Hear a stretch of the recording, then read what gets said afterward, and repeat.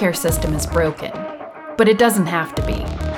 This is Revenue Cycle Optimized by Infinix Healthcare. We discuss the latest challenges in the revenue cycle space and provide actionable tips on how to overcome them at your organization.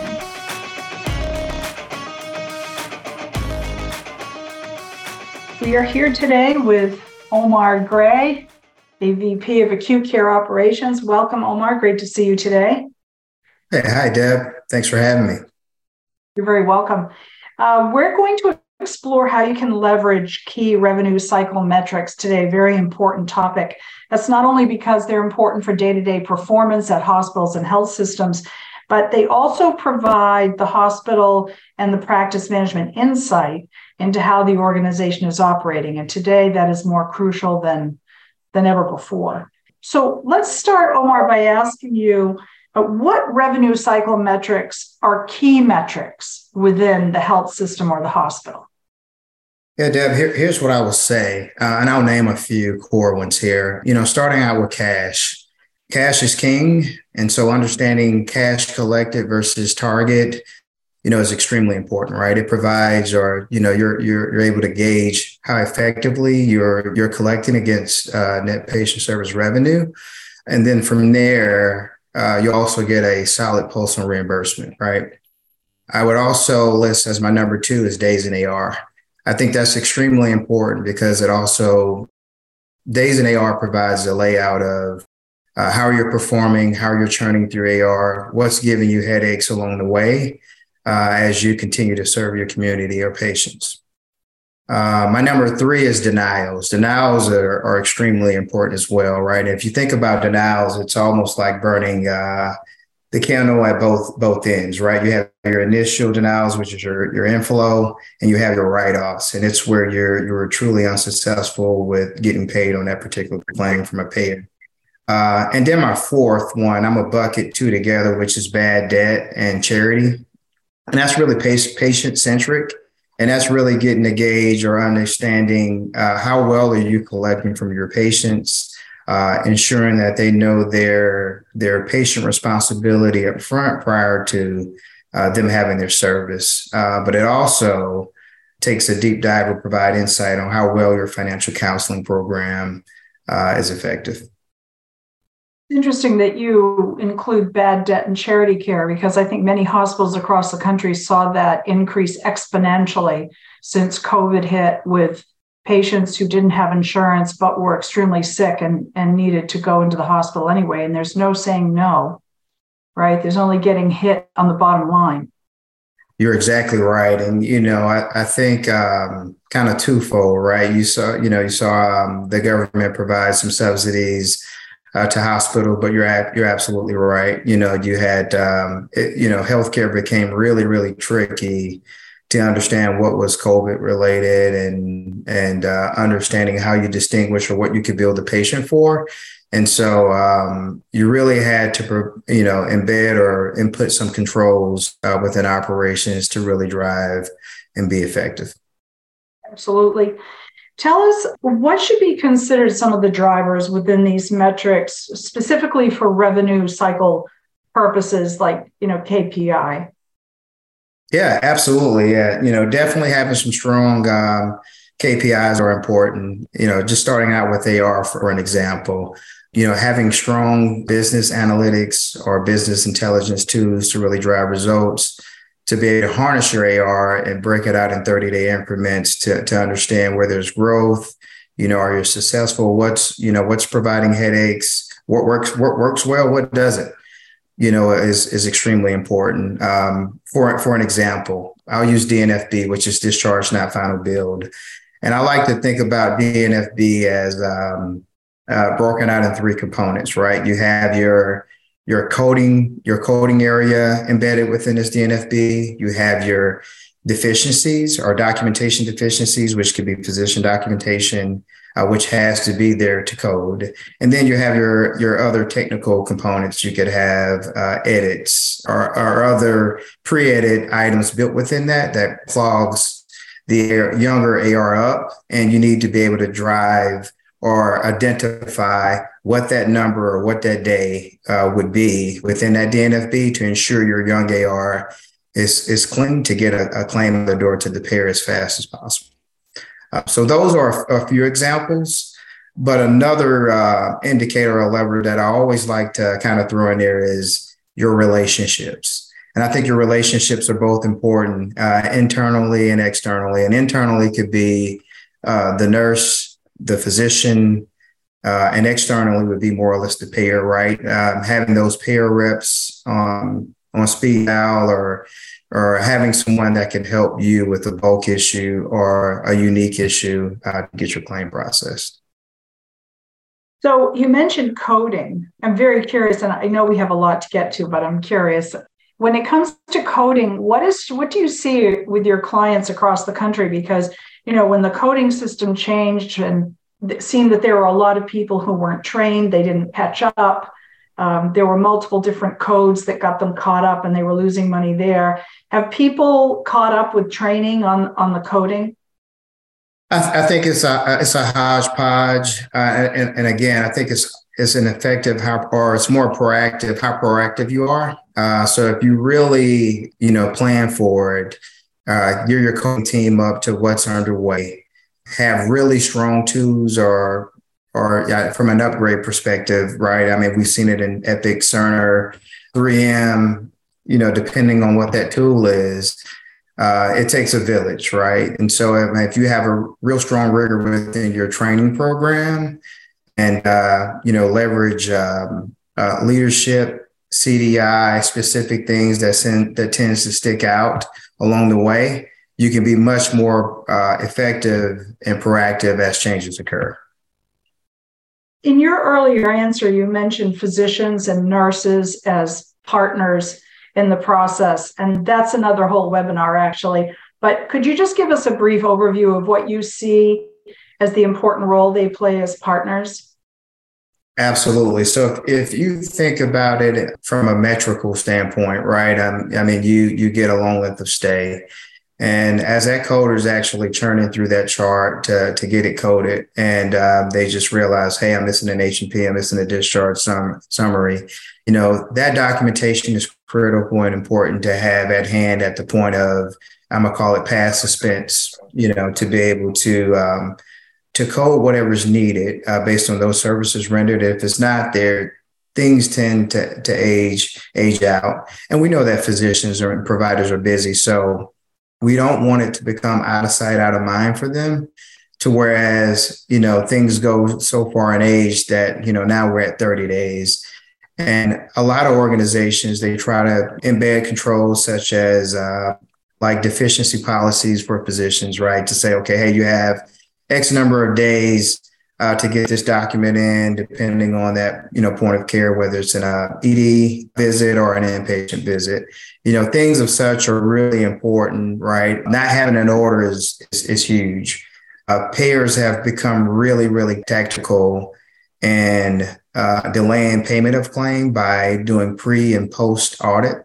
And so if that documentation isn't there when they make that request, things from an AR perspective begin to age out.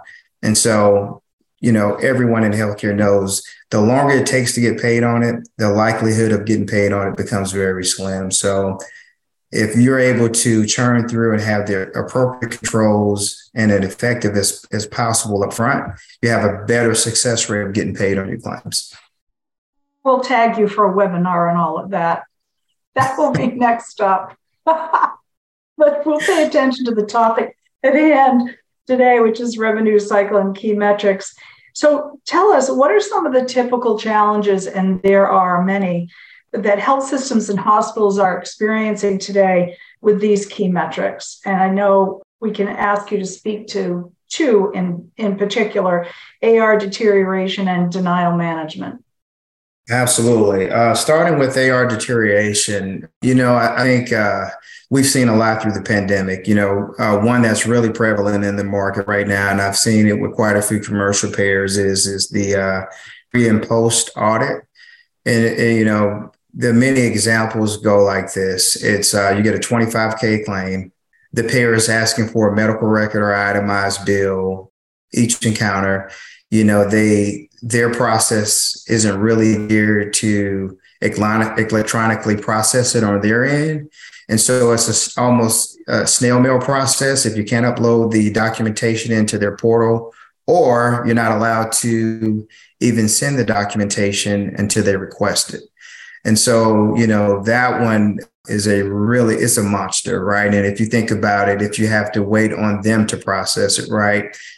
Payers, were plagued with the same staffing challenges we saw in terms of with the pandemic, right? We were short staffed, having to work from the hospital side. They are as well. And so, when you put tactical traps in there, that's AR deterioration. And so you have to figure out how to be effective and work with that payer and say, hey, look, we need to probably call an audible on what you're trying to institute or deploy to do these audits, until you can kind of get things in sync on your end. But on the flip side is you just have to have those working relationships with the payer to be effective there, and also work with your managed care or payer contracting team as well. Yeah, I think relationships are everything, aren't they? Absolutely, for sure. So what about denial management? With denial management, some pointers there, again, burning that candle at both ends, right? So understanding inflow, I always use the term based on my earlier consultant days, is a Six Sigma acronym called MEG, right? And that's define, measure, analyze, improve, and control. And so, denials are health systems, health organizations, one of their biggest headaches are uncompensated care items. And what I would say here is that understanding your root cause from an initial denial perspective would be your first start. But you also have to bring in your group of stakeholders, right? It could be your physician, it could be you're getting in. A doctor orders a test or diagnostic test with contrast and realize he didn't really need contrast. Well, at this time, you've already got the one with contrast authorized. And so, at this point of bill, they may or may not pay it because what you serviced wasn't what you had authorized. And so, you really have to hone on those type of things to really understand from a stakeholder perspective, who do I bring into this party? Who do I invite to this party to understand how can we change the process, the behavior, that type of thing to really be able to drive results. But also understand where you've been by reviewing write-offs to understand where you need to go, because that's really going to be your opportunity. And, once you're able to go in and I'm going to, using the I, make those improvements, as well as to C, provide some controls to be able to, to turn the ship around. I think that's really, really important. And that works, from authorizations to timely filing, ensuring you have the right controls, technology in place to provide alerts to say, okay, hey, this bill needs to be out in 90 days. Here we are approaching day 88 and we hadn't gotten the claim out of the door because we're missing something. So again, it takes a village. But again, being able to know where you've been to understand where you need to go. So what kind of platform is best suited to give them that kind of, it sounds like that's data-based. And what is the roadmap? I love your analogy. You need to know where you were to know where you need to go. But what do they use as the map? I mean, you just mentioned a couple of things, alerts, but it seems to me that you would have to have a strong technology platform in there. Absolutely. So I would say your analytic tools needs to be really robust, right? And most organizations, they attempt to leverage what they have internally. And a lot of that comes from whatever EMR they're using, right? So there's specific reporting associated in your Cerner systems or your Epics of the world. And then some simply just use agnostic tools. Here at Infinx, we're really, really good at what we do from an analytic perspective. And, when we go in and do assessments, we get that data from the client and, kind of harnessing on those opportunities to say, okay, hey, looks like there's some opportunity here from a denial front, or, if we're looking at DNFB days and, we go through it, if you think about that three-component breakout of deficiency, coding, and the other component from a technical standpoint. We look at those specific things to say, okay, hey, look, we put targets within our analytic tools. We make assessments and recommendations based on what we're able to utilize there. But what I would say is if you don't have a great business partner that have strong agnostic tools to be able to support your organization, I would definitely lean on that as a solution, right? There's a lot of optimal things that can be done to really drive some results. So if we move to talk about tactical practices, you were just talking about the fact that payers are really leaning on tactical strategies to up their game. What about healthcare organizations so they can get in front of the underperforming metrics if they've gone through the analysis process? Yeah.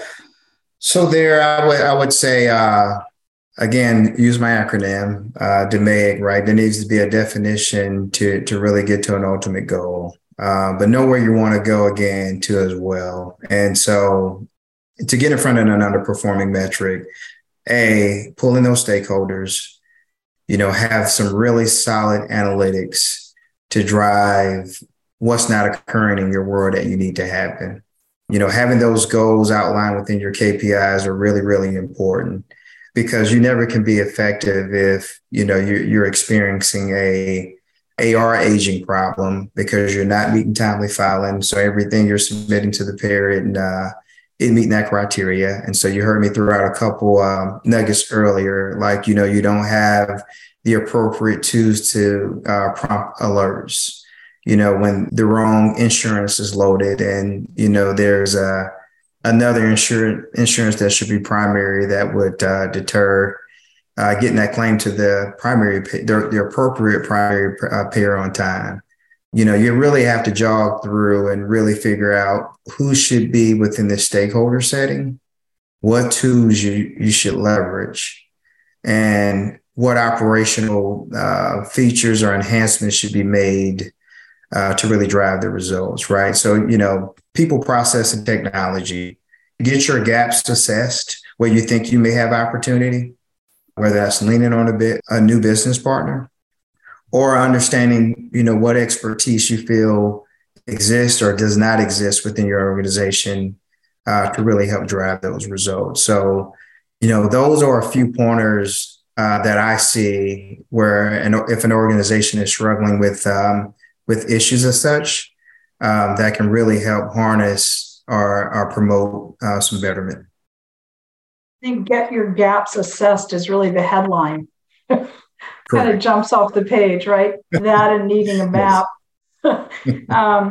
Before we go to the next question, I wanted to invite our attendees. First of all, thank you very much for joining us today. And if you have questions, please type them in the chat box and we will get to them at the end of the discussion. So can you go into a little bit of detail for us on who the stakeholders are? We've mentioned physicians and nurses, but who else do you think are the key stakeholders within, let's say, an acute care hospital? Absolutely. I think it's your CFOs or your C-suite, your presidents, definitely your finance team, of course, right? They have a real keen sense into your cost to collect, right? Or in terms of what services truly cost for that organization, right? To ensure that, hey, you're maximizing your reimbursement, but as well as being effective. And when you get to the effective piece of the stakeholder equation, that's when you bring in your clinical leaders, right? It's your surgery directors, your physician offices or physicians, right? Because they're our partners too, where the actual order comes from there. And so there could be opportunities within, complete at the beginning from a scheduling front to make sure the best patient experience there, right? Because if you don't have patients, you don't have revenue. And so ensuring that best patient experience from a patient access front, that everything is being captured, driving results there could be really critical to make sure that you're bolstering your revenue, right? So hypothetically, a CFO will look at it and say, hey, look, looks like we performed 1,300 CTs last month.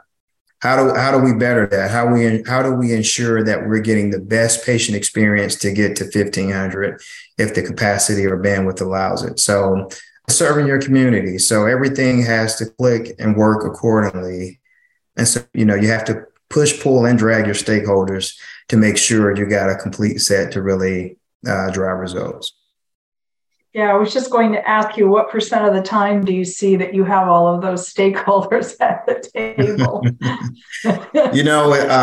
Dragging, kicking, and screaming, right? Absolutely. And sometimes it's simply, passing that physician or passing that office manager in the hallways, right? And say, at the Starbucks or over a cup of coffee or something like that. But, making that outreach, but being effective to ensure that, you have strong results or examples to provide is really key, right? Because, you may approach them and you may find that, hey, they're not the stakeholder that should be there. It could be some system, some vendor they're using, et cetera, some technical component or interface driving an issue. So, you would be surprised having the examples, how much you can unarchive and really make some traction on the problem. Yeah, those are great examples. Thank you. We have a couple of questions, but I want to ask you one more. What are the parameters or the controls that you think should be considered when a hospital or a healthcare system wants to drive and sustain improvements that they may now be obtaining in these metrics after they've gone through these steps and tactics? Meet frequently, right, with those stakeholders, build relationships, and that's strategic, functional, and personal, right? I mean, I think, again, you heard me use the phrase, it takes a village, and it truly does. And then leverage a strong business partner if you feel that operational expertise doesn't exist as you do your gap assessment. In Infinx, we're happy to come out and look over your operations and make some recommendations. So, but ultimately, develop a plan. I mean, you really have to have a plan and a goal that you would like to achieve based on where you think opportunity exists. And then I would say, strong analytics or reporting. I think that is really, truly, truly significant. I mean, you said it best. A lot of this is data driven. And if you don't understand what's ailing or failing, it's really hard to understand where you need to go. Excellent. Thank you. So we have a couple of questions here. What would be the appropriate cadence to visit these metrics? I think that's a really important point. Healthcare sometimes moves like a snail. And in addition to cadence, are there any other factors that should be considered? Yeah. For those core metrics that I mentioned, month to month is pretty standard. But I would also look, quarter over quarter, right? From an AR perspective, month to month is pretty key. Cash is daily. Nows would be monthly, right? Just to ensure that you're really inching in the right direction to drive results. And then from a bad debt or charity perspective, I would also look at that as monthly as well. And then over time, between your AR metrics, your cash, and your compensated care metrics, you also want to look quarterly and annually to understand how you compared or performed against the previous year quarter, right? It just, gives you perspective or insight to ensure that you're moving in the right direction. Absolutely. So here we have another question here. We've had a tough go of it since 2019 from a hospital standpoint. Any pointers on how to jumpstart AR with a severely reduced staff? Absolutely. We've definitely seen a lot of that, both on the health system side and the payer side. I would definitely say lean on a business partner. There's scale there. There's the optimization point of, hey, we've seen it all, done it all, been there before, and we can also share what works.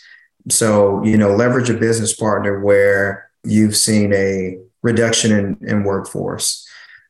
So we can definitely help with that.